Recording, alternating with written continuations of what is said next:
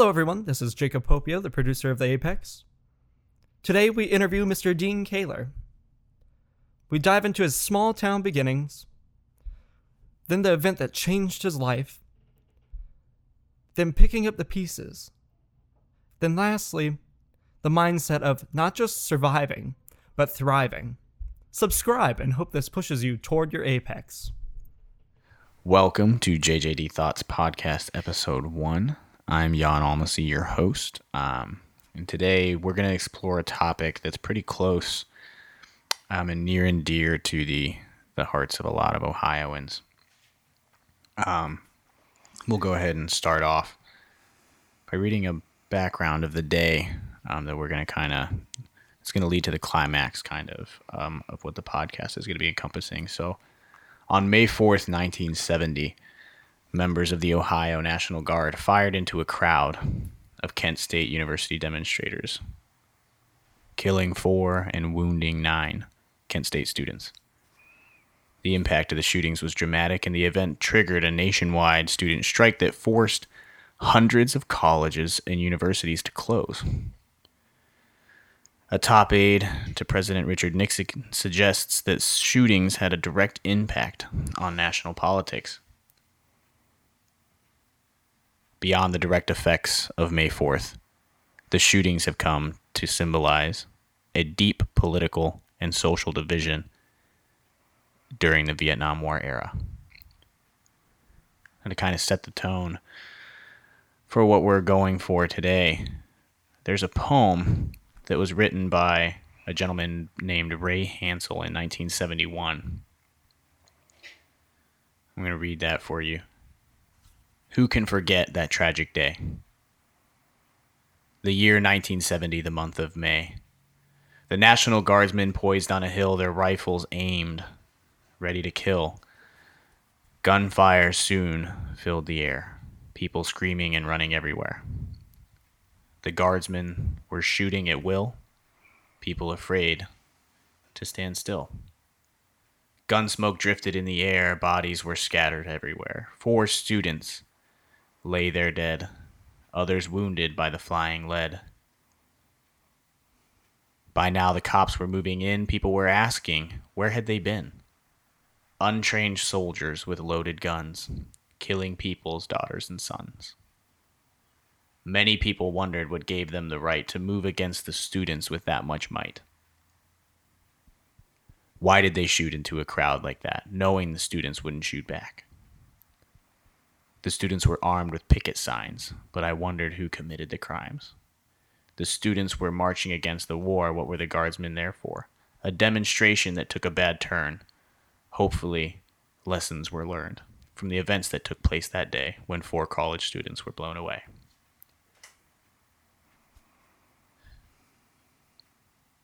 Now, on that note, today we have the privilege of sitting with a survivor of that day. So, Mr. Kahler, thank you for joining us. My pleasure. So that was really heavy. I mean, that's some really deep things. But before we get to that point, I mean, that was obviously the college years of your life, and there's a lot of things that happened prior to making it to that day. So why don't you just tell us about where you grew up, what that was like, and kind of the things that led up to that day, really. Okay. Well, I grew up in eastern Stark County and outside of a village called East Canton in Osnaburg Township. I would walk to the family farm in the morning. It was about a half mile away. When I was old enough, when Dad left for work, I'd go and help my uncle out with milking the cows in the morning. And then I would catch the bus over there. And then after football practice, or when I didn't have football practice, I'd go there afterwards and work on the farm in the evenings. And I've obviously worked there all summer long as well. So I grew up in a rural environment, agricultural environment. I also grew up in the Church of the Brethren, and that was a large part of my life. I was the president or chairman or whatever the exact term was of our district youth group, as well as my local youth group at the church. So I had a religious component in my life that was pretty important.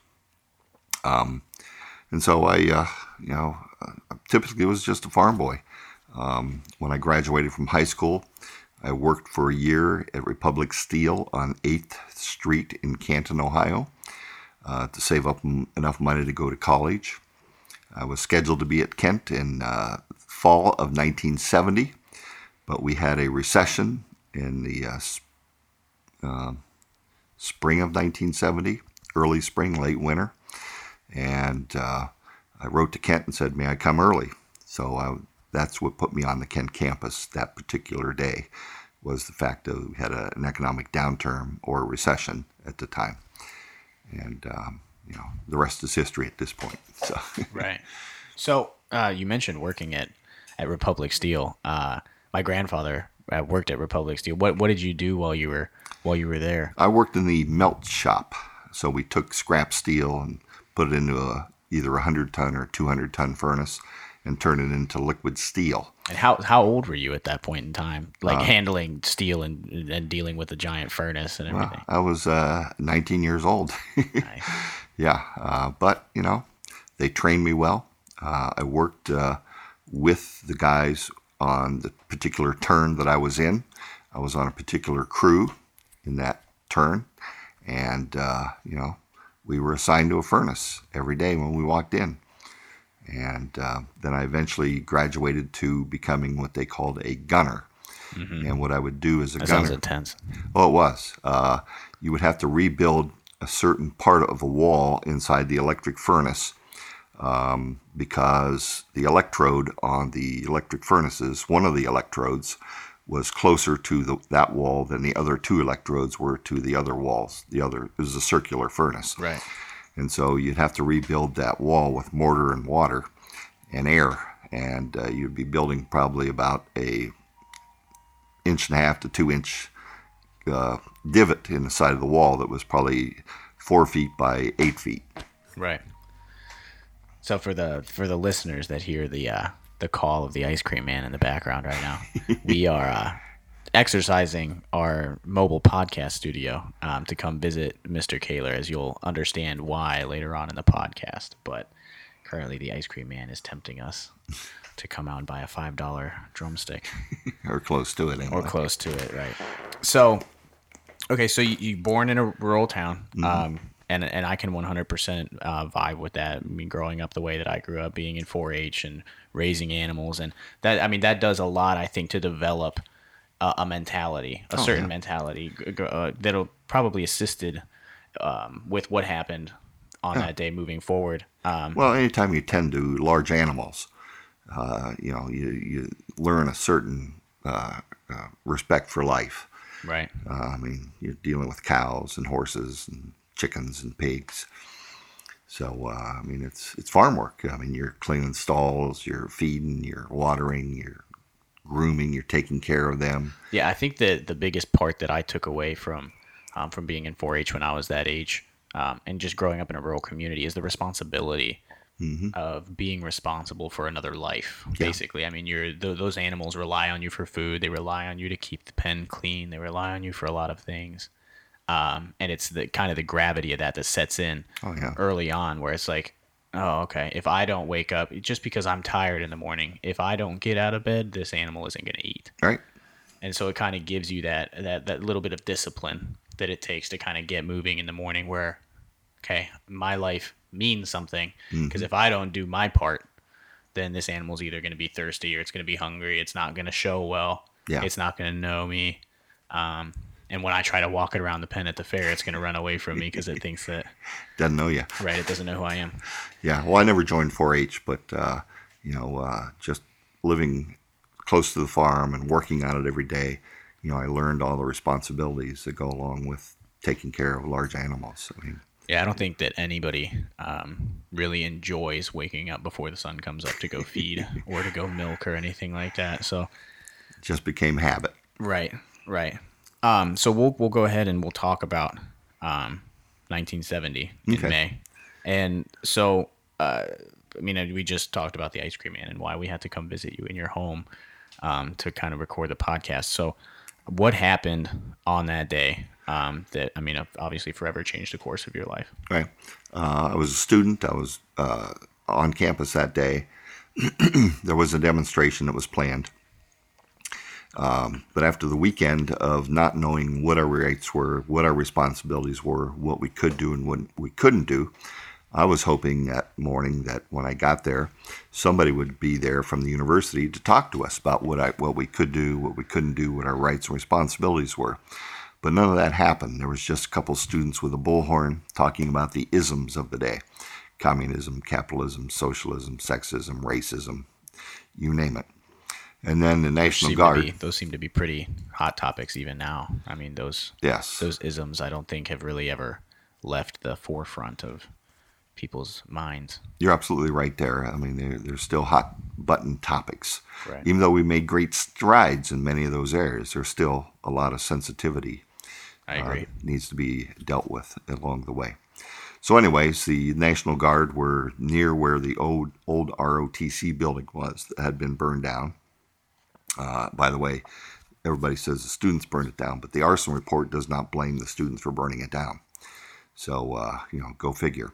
But anyways, after my diversions, they were there. We were on the side of the hill called Blanket Hill, right beside Taylor Hall, in the center of campus, right behind the student union. And we were waiting for direction. We were waiting for instructions. And none of that was happening, except the National Guard came out and told us that we were gathered illegally. And I'm thinking, wait a second, there's maybe 50, 60 of them. And I'm looking around and I see about 5,000 students basically surrounding them. It's like, okay, what are you going to do to move us here? Didn't make sense. Tell us something, but they didn't. They just came out and once again told us we were gathered illegally and that we had to disperse. And that was greeted with a lot of jeering, cheering, name calling, finger pointing, you name it. Nothing was violent. There were some stones being thrown by some students, but the National Guard didn't get close enough to be hit by the stones.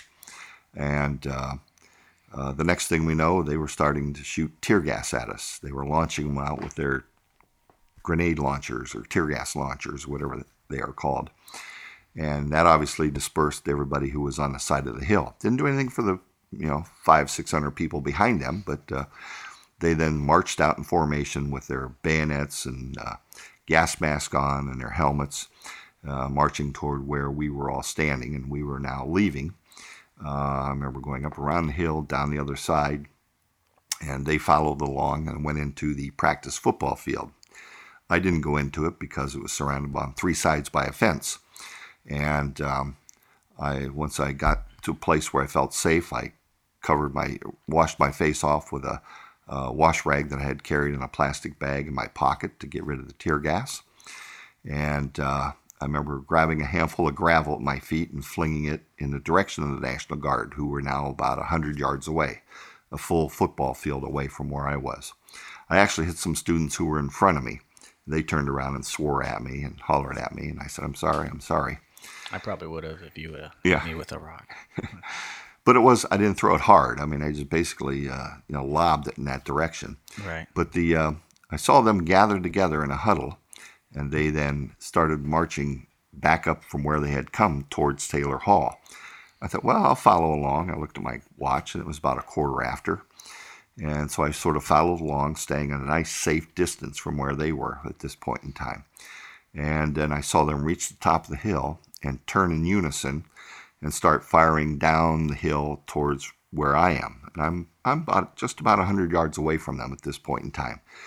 And as a farm boy who carried a shotgun and shot rifles and pistols, I learned very long time ago that you never assume a weapon is unloaded. You always assume it is loaded. So I had no illusions about those weapons being loaded from the very beginning, unlike some other students who thought they were not loaded. I remember jumping on the ground, and I could hear the bullets hitting the ground around me. Talk about a crazy, scary sound. Especially for a college. I mean, It's different for somebody that's in a profession, Yeah. that's on a contract that they sign, or they mentally prepare for a situation like that. But for a college student that, like you said, tried to get there early, Yeah. and that's the only reason why you happened to be on campus that day, to be laying there and hearing Yeah. rounds hitting next to them, had to have Oh, been yeah. surreal. It was very surreal. And then all of a sudden, I thought to myself, okay, I hope I don't get hit.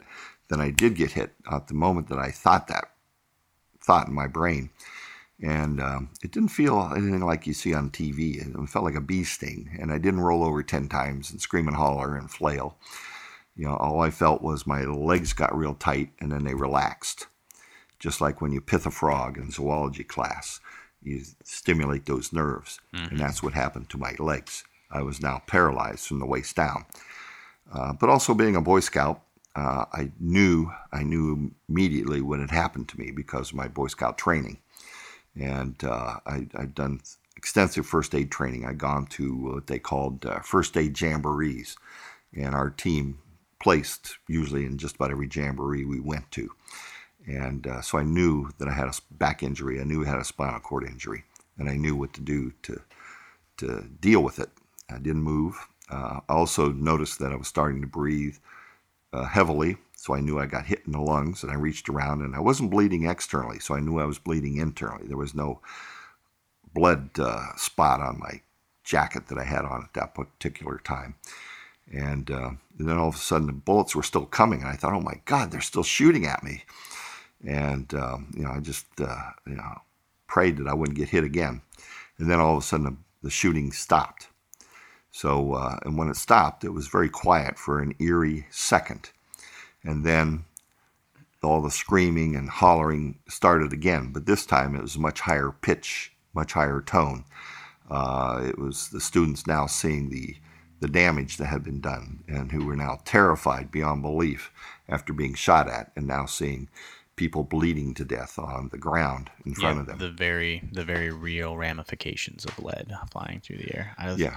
Like you said with, the way that you described that initial injury, not being like what people see on TV, I think that it's very different for that group of people. I mean, it must have been insane to process.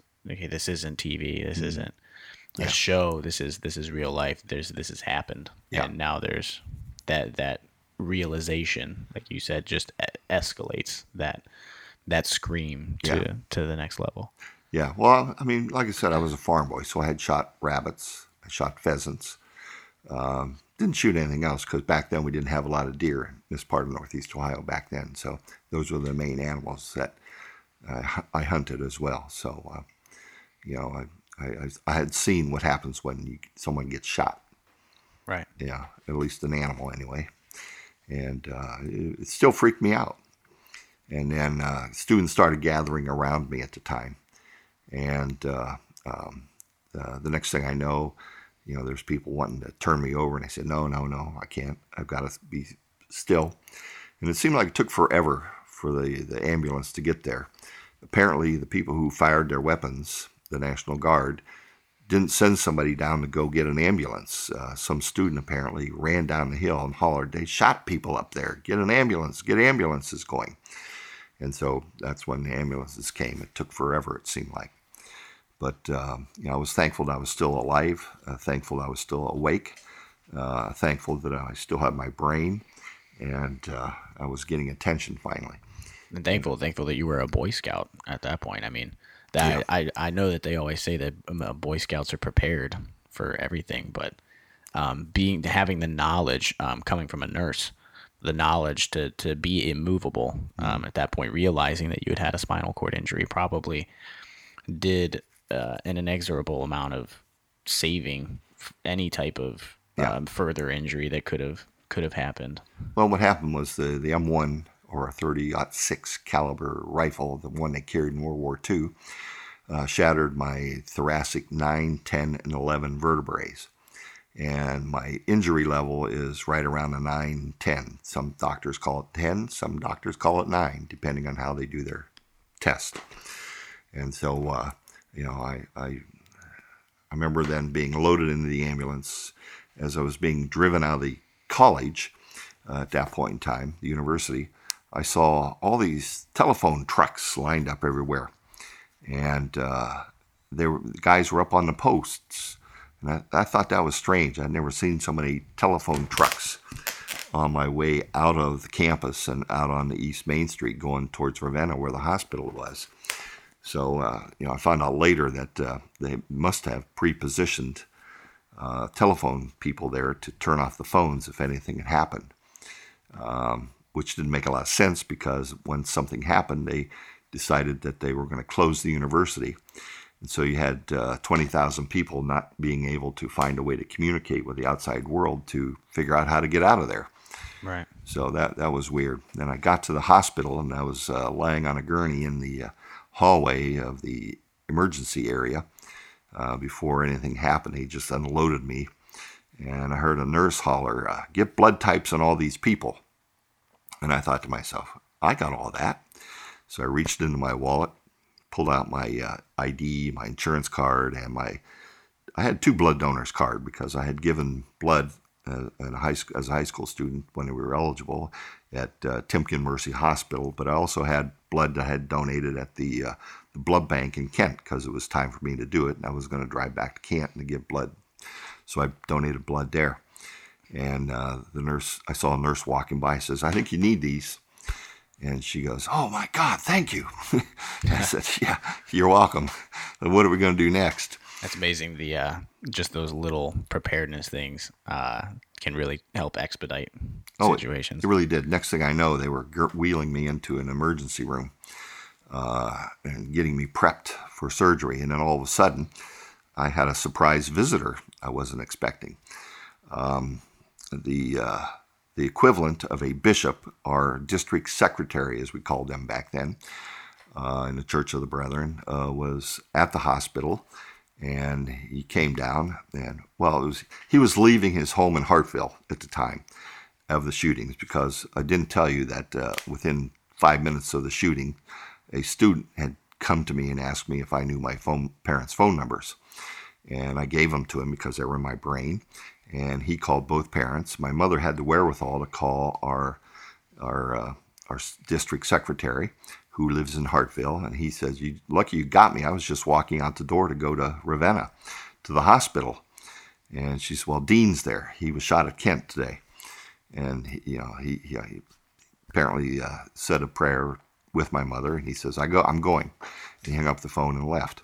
And he was there, and I got a chance to see a friendly face. Someone I knew because his son and I were best friends, and I was very thankful that he was there, and I got a chance to talk to him for a few minutes, and he said a prayer with me as well before they finally put me out. I think I was going out as I said amen. Yeah, it's amazing the impact that a friendly face can have on even in the most dire situations. One thing that we talk about in nursing. Is just like even holding a hand before a patient goes into surgery or something like that can completely change that person's anxiety level. Just feeling that connection to another human being and knowing that you're cared about can totally change the way that you're perceiving a situation. Because I'm sure at that point, one thing that I want to address is there's people focus on the overcoming of the situation and everything that happened. But I'm sure at that point in the hospital, like there must have been a point where you were just in an abyss. There was a darkness at some point where you were just kind of initially trying to process everything. I mean, thankful to be alive and thankful that you're in the hospital because you could be still on the hill. Well, I didn't run into any abyss at all until later on, whenever I was coming out of the induced coma. But, everything seemed very calm. Everything seemed very clear. I think it was the extensive first aid training that I had. I knew I had to keep my wits about me right till they knocked me out. You feel like you were in that like adrenaline pumped, that heightened state of awareness where you're just trying to survive at that point. That I was, and I was thankful that I had that wherewithal to keep that level of focus, because I think it helped me a lot. I didn't freak out. I didn't go crazy. I didn't, get hysterical. It was all just do what I needed to do to keep my mind square. And that discipline is, I mean, that's not the typical response. I mean, No. that's something that you must have built. I mean, between being a rural child and then being in the Boy Scouts and everything else, I always preach discipline to people in mentality and physicality and everything. So that even in dire situations like that, Yeah. that mental discipline is what you say. I mean, kept you from further injury, kept you alive. Well, that to was getting part into of my the hospital. training. I mean, when you're a first responder and you're dealing with medical situation, you try to calm the patient. You make that connection with the patient. I was making connection with myself at that point in time. Right. You know, and I'm very thankful that I had that training and I had the ability to understand that no matter what happens, I'm still in good hands because of my faith.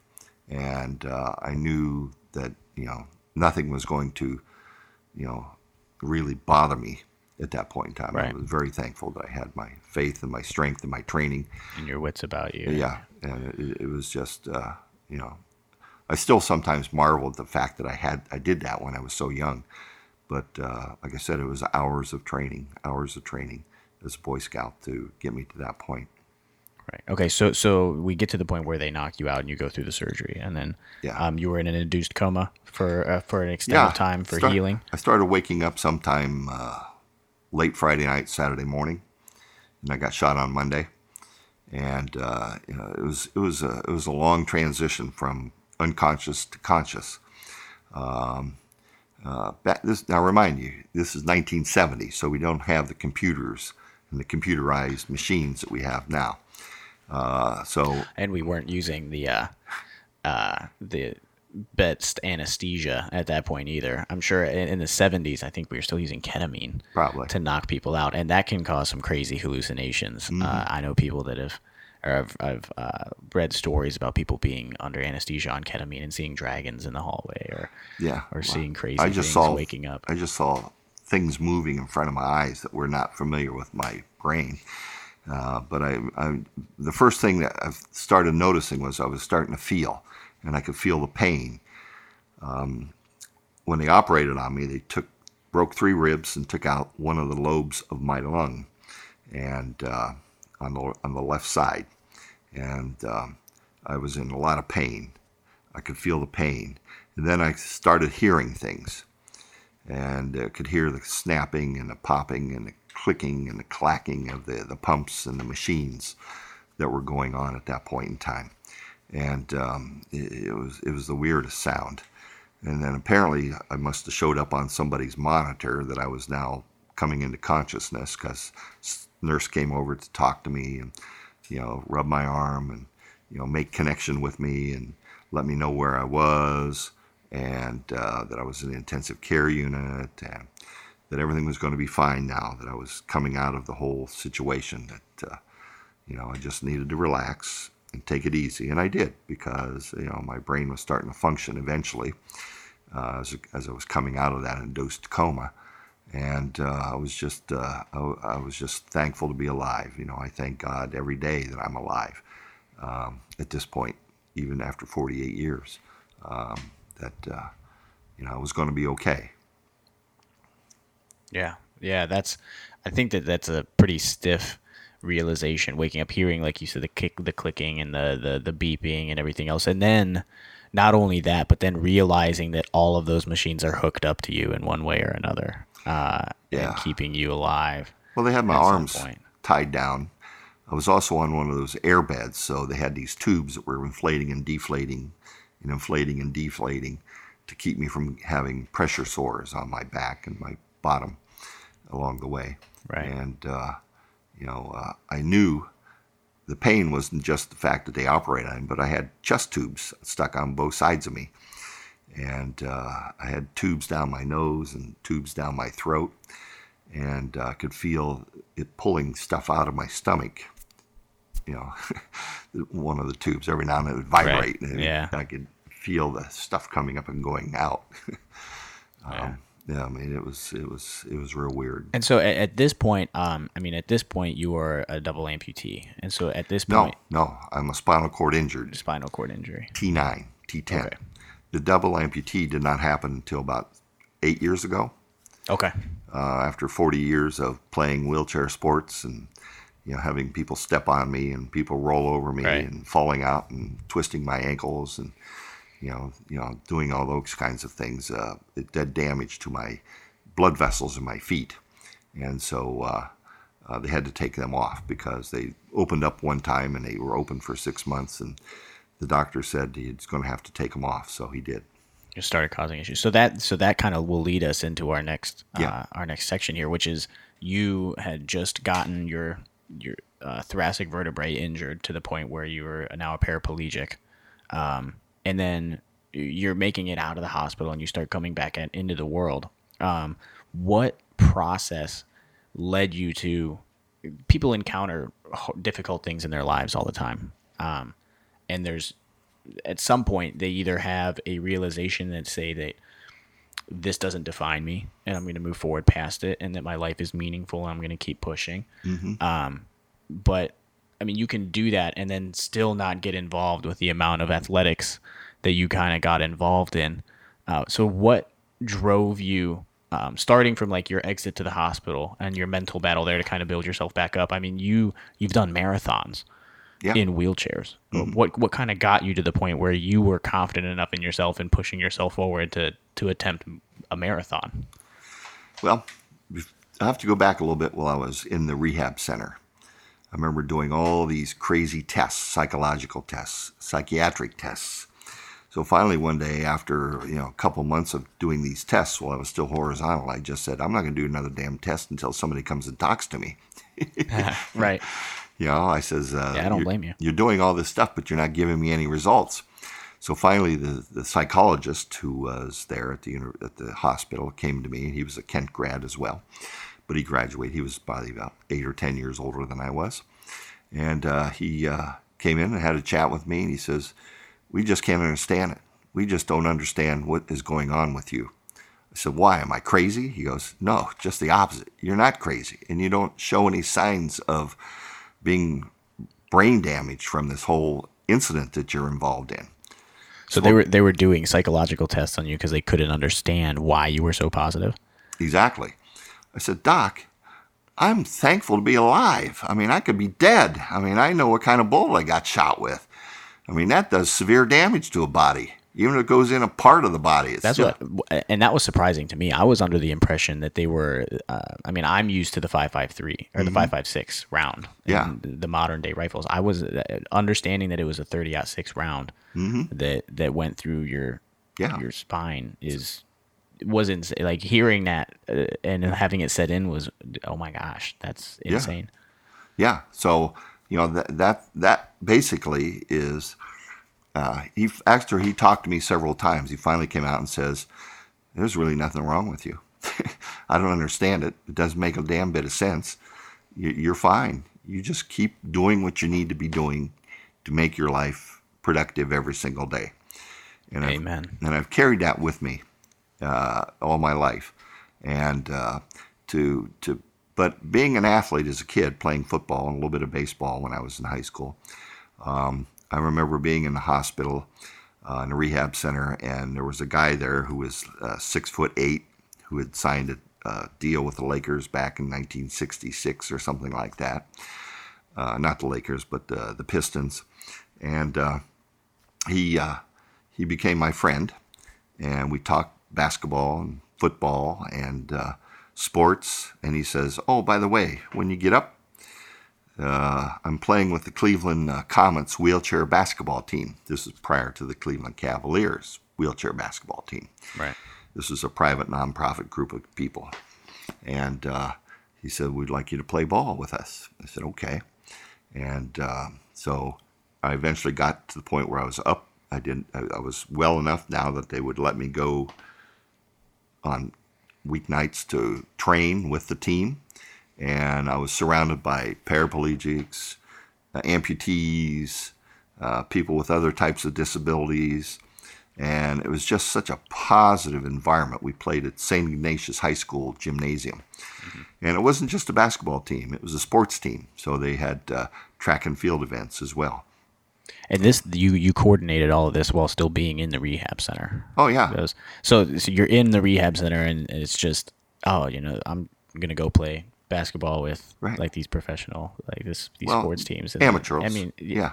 but that's amazing that jump where being, I'm not gonna, like, I'm in a wheelchair, but instead of thinking, I'm in a wheelchair, you're like, I'm gonna go play basketball in a wheelchair. Well, that's one thing that's always perplexed me all my life since I've gotten hurt, is the fact that people are amazed that I wanted to continue a normal life as much as I could after I got hurt. I mean, I don't see any particular unusualness about that. Not at all. I think No. it's just one of the God-given talents that I received as a young man, and through my faith and my family and my friends. I always tell people I have the 3 basic F's: faith, family, and friends. Amen. And that's sustained me. That has allowed me to, have as normal a life as I can possibly have. Some people call it abnormal because they've never seen somebody in a wheelchair do the things that I do.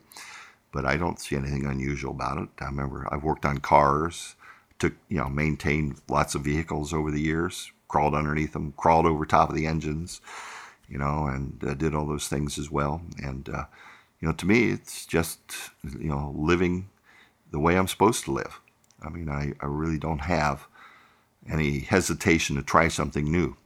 And I think that's a principle that can be applied across pretty much everything. Where if you encounter a situation that is a roadblock, because I mean we encounter roadblocks in our lives all the time, and people encounter roadblocks, and you have 2 choices. Once you get there, it's either sit there and stare at the roadblock and curse the fact that it's in the road, Yeah. or decide that you're going to either climb over it, you're going to crawl under it, you're going to go Yeah. around it, or bust straight through it and just, Right. I'm going to live the life that I was meant to live. God gave me this ability. And through my 3 basic F's, I'm going to keep trucking down this road. And that's what you did. Yeah. You just, that's amazing. Well, the other thing too is that the drive that I had, was something that was, I think, given to me by God. As simple as that. When I first ran my first marathon, I just didn't say I'm going to run now. I'm going to do a marathon. I've already been doing 5K and 10Ks when I lived down in Athens, Ohio. Mm-hmm. And I thought, well, I'm going to sign up for the Columbus Marathon. So I took about 8 months to train for it. It was in October. So what would like a daily training regimen? What does a training regimen look like that? Well, you start out slow. I mean, but I didn't have to start out slow because I'd already run a 10K, which is 6.2 miles. Right. And so it was just a matter of working it up so I could run a half marathon. And so I'd get up in the mornings. I'd go out for an hour run, usually about 5 miles. And then I'd, eat breakfast, go to work, blah, blah, blah. And then after work, I'd go out for 2 hours and run 10 miles. So just work my way up to the point where I was running 15 miles, 20 miles. But I stretched that out over many months. Right. Because you have to do it gradually or you'll burn yourself out. At the same time, I knew I had to do more than basic nutrition. So I did a lot of research on what to eat, what type of proteins, what type of vegetables, what type of mixture of grains and rice and beans to get proper nutrition to rebuild my muscles. Because when you run 10 miles or more, you put a tremendous strain on muscles. Right. And you've got to rebuild all that sugar and lactose and lactate and everything that's in there. And I did all that research, and it's a regimen. Now you can get your regimens right off the computer. You can get a half marathon training program over a course of 3 months or 6 months, or a marathon program over 6 months to a year.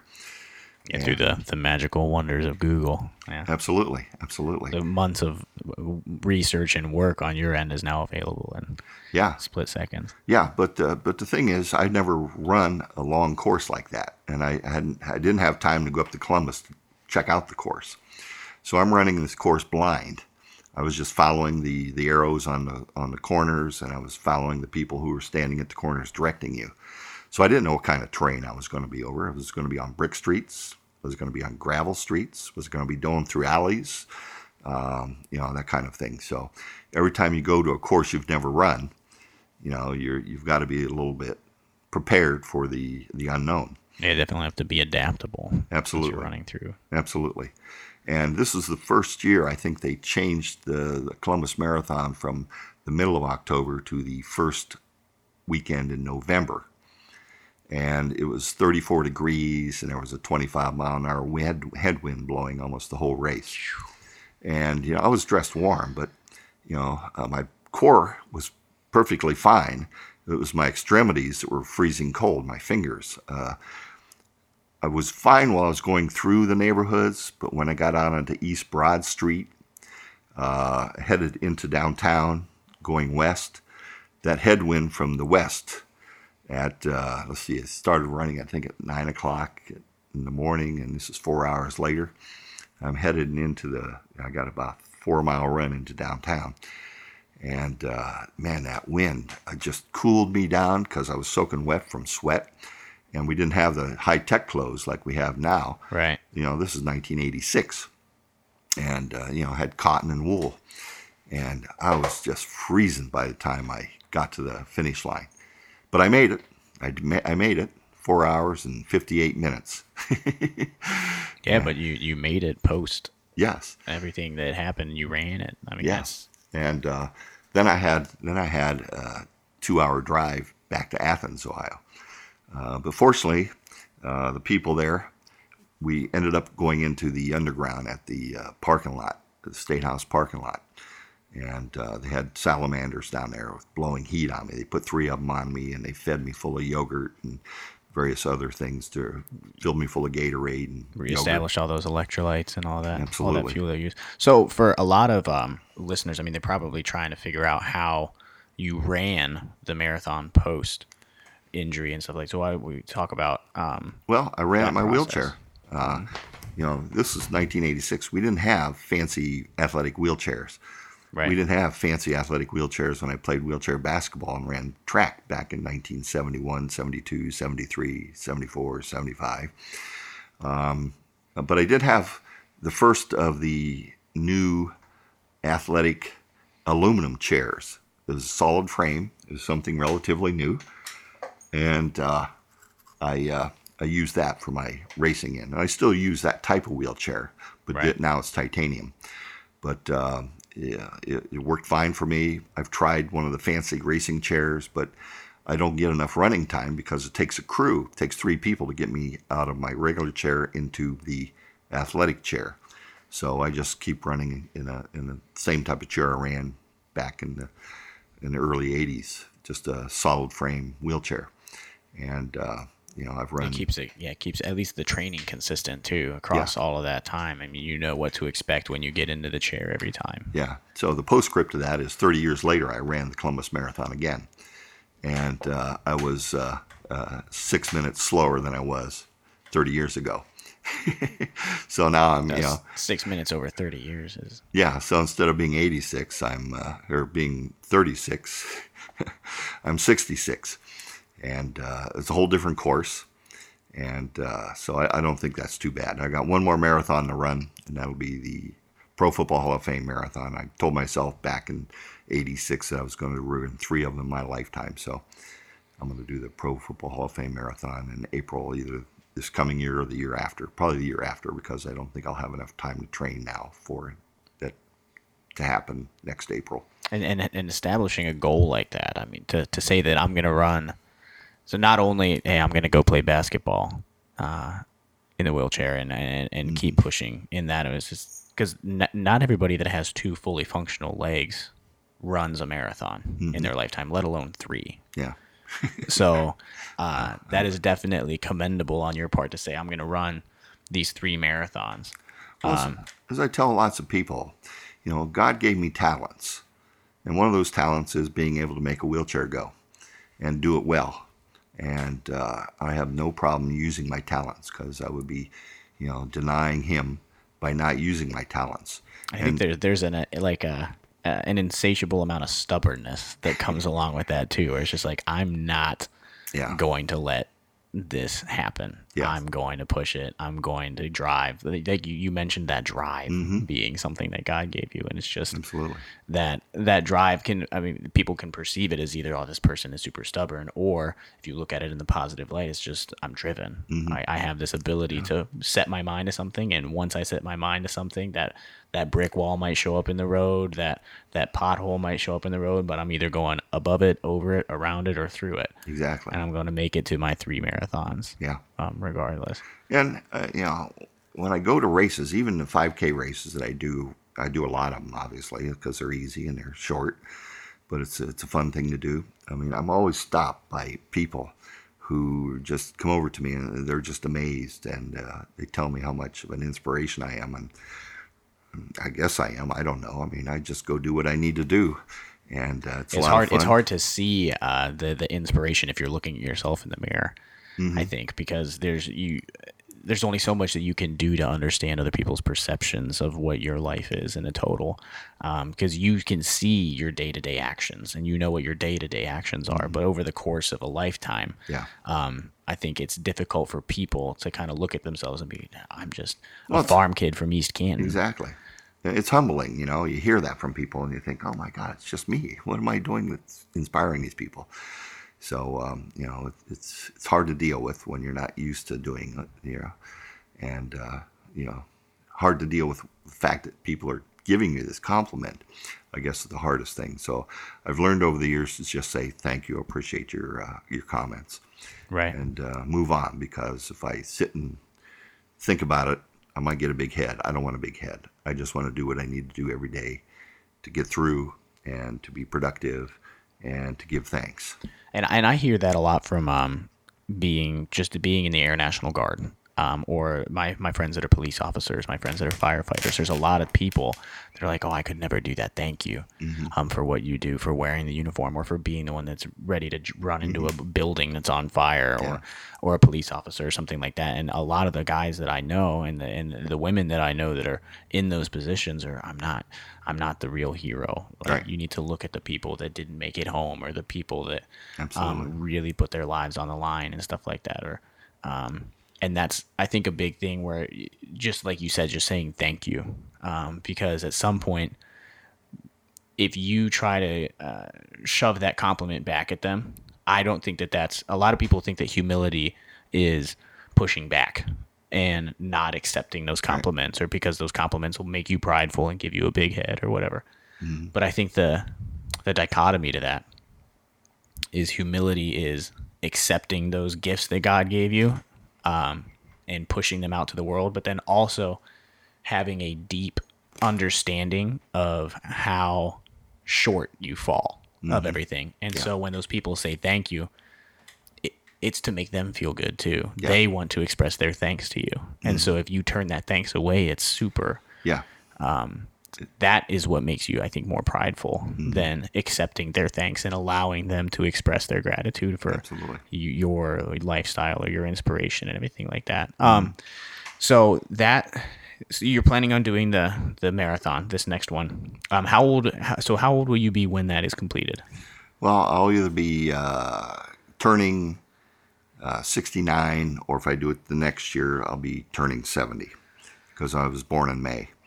And so the marathon that I'll be running in Canton will be in April sometime. So. And that's what I'm thinking about, trying to do a marathon. And I am 23. So having a 70, or somebody that's going to be 70 say that they want to complete the marathon is definitely making me reconsider the amount of work I'm willing to put into. Well, when I was 23, I was running with the Cleveland Wheelchair Athletic Association team. And I made it to the Nationals every year I qualified. And I was never in the top 10, but I was never at the very bottom. I was never number 20, because they only took 20 people in every particular group. And in my classification, I was one of 20. And the lowest I ever ran was number 18. The highest I ever ran was 15 out of 20, doing 100 meters, 200 meters. And but that's out of 20 at the national level. At the national level, yes. So that's awesome. There's a lot of people that I think that, like the Paralympics or Those are other great events things, like yeah. that. They're amazing. They're amazing things, and people are like, oh, it's the Paralympics. The Paralympics are on. What I qualified twice for those, but I didn't go because I was finishing up my schooling and I couldn't go those 2 times. So Right, and that's kind of where I want to go to next. So you not only made it out of that and decided in the rehabilitation center, hey, I'm going to go play basketball, or I'm going to run 3 marathons in my lifetime, and all these physical things. But another piece of that that we kind of alluded to with the physician just saying like there's nothing mentally wrong with you. I mean, you're just a positive person. Is kind of that there's different pillars, right, of a person. You have your spiritual pillar, your mental pillar, your physical pillar. So obviously physically you were super stubborn, Yeah. and like, this is just how it's going to be. I'm going to be super athletic. I'm going to do all these things. So then mentally you pursued an education, and you were an educator, yes, right, for an extended amount of years. yes. I graduated from Kent with a Bachelor of Science degree in secondary education and social studies with a major concentration in 4 out of the 5 areas. I didn't teach right away. I took some civil service tests, worked for the state of Ohio, and then I decided to then eventually run for county commissioner. I was a county elected official in Athens, Ohio for 2 terms. I was a county commissioner. And then I renewed my teaching certificate, and I started teaching at the vocational school in Nelsonville, Ohio. And then I taught there until my mother started getting a little dementia. And I came up to help my father take care of her. And then I taught with Canton City Schools and Sandy Valley School District and Perry School District before I retired. And those are all social studies that you were teaching. Social studies and a lot with special ed as well too. That's awesome. So what was it like? I mean, the main focus of JJD is leadership, right? And having a meaningful life and pushing those types of things forward. So as a county commissioner, when you were down in Athens, especially with that population that's down there, the Appalachian population, as a county commissioner in that area, what was it like leadership positions in that area, and how did you have to maneuver some of those leadership positions and being a commissioner in that area? Well, it was fascinating because in Athens you have 2 types of population. You not only have the rural Appalachians, but you have the educated and the students who are at Ohio University. And then you also have a group of students at a place called Hocking College, or back then it was Hocking Technical College. And so the biggest thing that I found was being totally open, totally honest, and giving information to the public as much as you can possibly give them, and being straightforward and being honest with them. I mean, a clear mission and an open line of communication. Clear mission and open line of communication. Because no matter what you want to do when you go into office, the office has a way of taking over. Yeah, you've got your goal and your mission, but you also have to deal with everything that has to come every single day. All the day-to-day functions. Because you're not just a county commissioner. You're an arm of the state legislature. You have to follow the Ohio Revised Code that deals with the county officials. And so you're dealing with those aspects to the point where you have to follow those codes, you have to follow those rules, you have to follow what the state tells you to do. So you not only have your projects that you want to work on, but you're also following those. And then last but not least, you're dealing with the public. I remember taking a phone call one of the first few days that I was there. The little old lady started talking to me about the fact that her property wasn't right. There was something wrong with the deed and the way the property was divided up. And after I get done talking where I talked to the other 2 commissioners, oh, we've dealt with her. She's just a kook. So I thought, well, I'll do a little research into it. And I did a little research into it and found out her property was laid out wrong in comparison to what was said in the deed. It all just took was somebody to actually read the deed and look at the plat map and follow the measurements. Right. And this woman had been dealing with the problem for almost 15 years. Nobody took care of it for her. And I was able to find it and take care of it for her. And, every time I saw her or she would call into the commissioner's office, she only ever called me.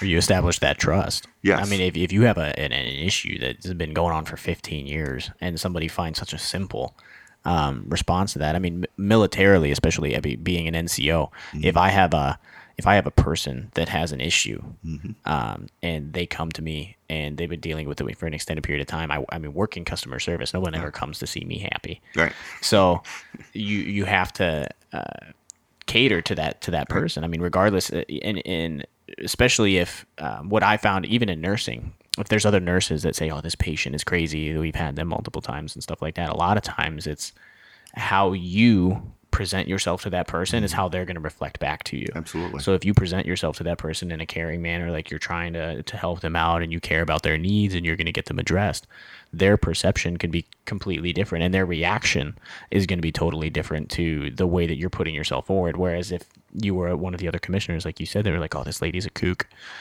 We don't want to deal with her. We've already tried to deal with her in the past." And then she automatically is just assumes like, "Oh, when I call in, they're gonna think that I'm crazy. They're not gonna help me." Well, you hit on the key word, trust. I mean, I was straightforward and honest with everybody, and it helped build trust with my community. And even when we had emergencies, I was commissioner in 1980. I got elected in 84. There was a big storm in 85, a big snowstorm, and had the county paralyzed basically. And I was stuck in the office. I was the only one in the office, but the other ones finally eventually made it there. And we had to set up a command post and all that stuff to deal with people who were stranded in their houses or roofs being caved in because of the snow pressure. So right, yeah. So I enjoyed doing that as well. And so you were one of three. There's two other commissioners, and you were... Yes, that's the way it's set up in Ohio. It's county commissioner setup, except for if they become a charter, like Akron is a charter. Okay. And they have, I think, 8 or 9 charter members who are elected. So we kind of hit on trust there a little bit. I mean, with that woman as an example. So if someone were to try to step into that public office, I mean, there's a lot of people that are focused on how politicians interact with each other. I mean, it'll always be a hot button topic. Yeah. Because we're represented by elected officials. I mean, that's just how the country is. So, your advice, or like if you were going to try to distill down what it would take to be successful in that type of leadership position, as far as like virtues like the trust and other things like that, what kind of advice would you give to somebody that maybe would want to step up into a position like that someday? Ways for them to develop themselves and handle themselves in order to have the highest possibility of success dealing with, like you said, you're dealing with the higher ups at state, but you also have to cater to that little old lady. Mm-hmm. Well, you have to be honest and you have to be straightforward. You have to tell them the truth. You can't lie to them. Because you lie to them, you break that trust. You break that bond. It's a sacred bond to be a public official, especially at the county level. Because, I was fortunate enough to be a county commissioner in a small county. We only had 64,000 people there. And, 18 to 20,000 of them would disappear for 3 months out of the year. So it was important to get around and get to know the people as well too. And I was in every township, and I was in every township building and every school and every church, and it was important to be with everybody to the point where you make that connection and they can then feel like they can talk to you. And people didn't hesitate to call me. So trust, honesty, and being open, and being able to tell the people everything that there is that you can tell them. It's important. I think that there's a huge difference between being open facetiously, because I think that people can tell whether you genuinely care about what they're saying or you're just letting them talk to satisfy them, right. Because you're like, oh, if I just let them get this off their chest, then they'll leave me alone. No, you don't do that. I mean, you genuinely listen to people, because people are uncomfortable talking to elected officials, even on the county level. And so you have to show a genuine interest in what they're talking about, and then follow it up with action. I think that is probably the most important piece, is showing people that you're willing to follow up with action, and not just talk about it. Yeah. And that's kind of the principle. We'll kind of wrap up wrap up everything with, there's a reason why when I started JJD Thoughts, that I picked the word thoughts, right? Because I think that that's kind of the basis for everything, that we kind of have this weird ability as humans to have conscious thought and look at ourselves in the mirror and be like, oh, that's me. I think that really the only other animals that can do that are like dolphins, which is weird because why would dolphins be the only ones that can do that? But if a dog sees itself in a mirror, it's going to start barking at it because it thinks it's another dog. But we have the ability to have these thoughts and basically split our minds into two things and kind of argue with each other and come up with a different example. But the progression that follows is that you have these thoughts that are like seeds, and then those thoughts turn in to your actions. Those actions, if they're performed consistently, turn into habits. Those habits turn into character, and those character eventually guide where your life is going to end up. Absolutely. So to kind of bring everything together, you grew up as a farm kid. The day, I won't even say tragic, because the amount of things that you've been able to do with your life after being shot at Kent State is not a life of tragedy by any means. No. So just the day that you were shot at Kent State and then moving forward after that and everything, what thoughts consistently, actions consistently on a day-to-day basis? Because I think that that's kind of what people need. I mean, especially in an area, we both live now in an area where we hit an all-time high for suicides at the high school level. Right. And so if you are able to change thoughts, I think that a lot of that depression, a lot of those issues of not feeling meaningful, not feeling wanted, not feeling like you can push through can be changed, but it has to be done on a consistent basis. So what were your thoughts, your actions, the habits that you developed to kind of lead into the character and who you are? Well, I think it goes back to the very beginning, waking up every day and giving thanks. Even before I got hurt, I woke up every day and said, thank you, God. I'm going to do what I can. And, having, as I said, my family, my faith, and my friends, they're the ones who support you. Having your faith, having something to look forward to understand and to study is very important.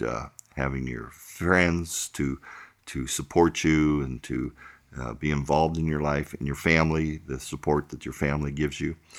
All those are the things that help you develop your thoughts and your habits and your routines.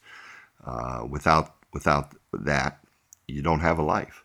You get up, you thank God, you set a goal for the day or several goals, and you move forward with what needs to be done, and you plan for the future, even though it's not given to you, but you plan for the future. Yeah, I always heard if you want to hear God laugh, you want to tell him what your plans are. Yeah. So you can only plan so far ahead without him trying to divert. Absolutely. So, it's nothing magical. It's being honest with yourself, getting up every day and giving thanks, and, figuring out what you're going to do today, and do some plans for the future, because you never know if you're going to get to them.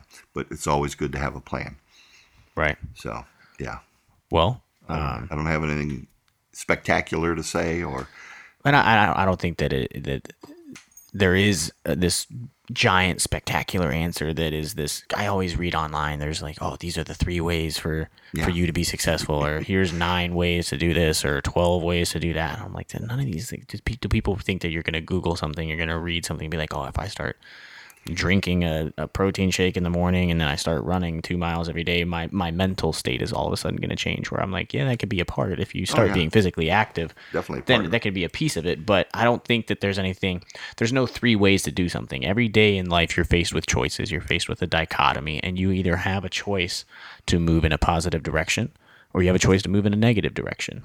And nobody ends up just like in some place that's a super, super negative place. Yeah. After a situation like this, in 24 hours, it's choice after choice after choice after choice that kind of led you there, and you just happened to make choice after choice after choice that led you to a positive end result. Absolutely. And that's awesome. And that's what it boils down to, is just daily choices of gratitude, of pursuing goals, of pushing yourself, of not settling, of making sure that you're giving the best that you have daily. Yeah. Well, I got some advice from somebody long ago, and they told me, it was a teacher when I was in school. He said, stay curious. And I tried to carry that with me as well, too. So Just ask why. yeah. Don't settle for if something happened or you encounter something. Ask why. Yeah. Why? Follow up on that why. Do the Over research. and over and over again. I like that a lot. I try to live. I always tell people my favorite word is why. When you're studying for nursing, or you're studying for really anything, or just life in general, if you ask why that's happening, and then go to the next question that's deeper, and then go to the next question that's deeper, life is never boring. No. Because you can keep asking questions and you keep pursuing answers. Absolutely. So, all right. Well, All right. I again appreciate you taking the time to sit down with us, with our little bit of microphone trouble that we had in the beginning here, and then It's all part of the game. the ice cream man and everything. I would like to give a giant shout out to Jacob, running our microphones and our audio. He's been extremely patient with us as we've kind of sat here and discussed life, love, and the pursuit of happiness. Again, this was episode 1 of JJD Thoughts Podcast. I'm Jan Almasy, and we had Dean Kahler on with us today.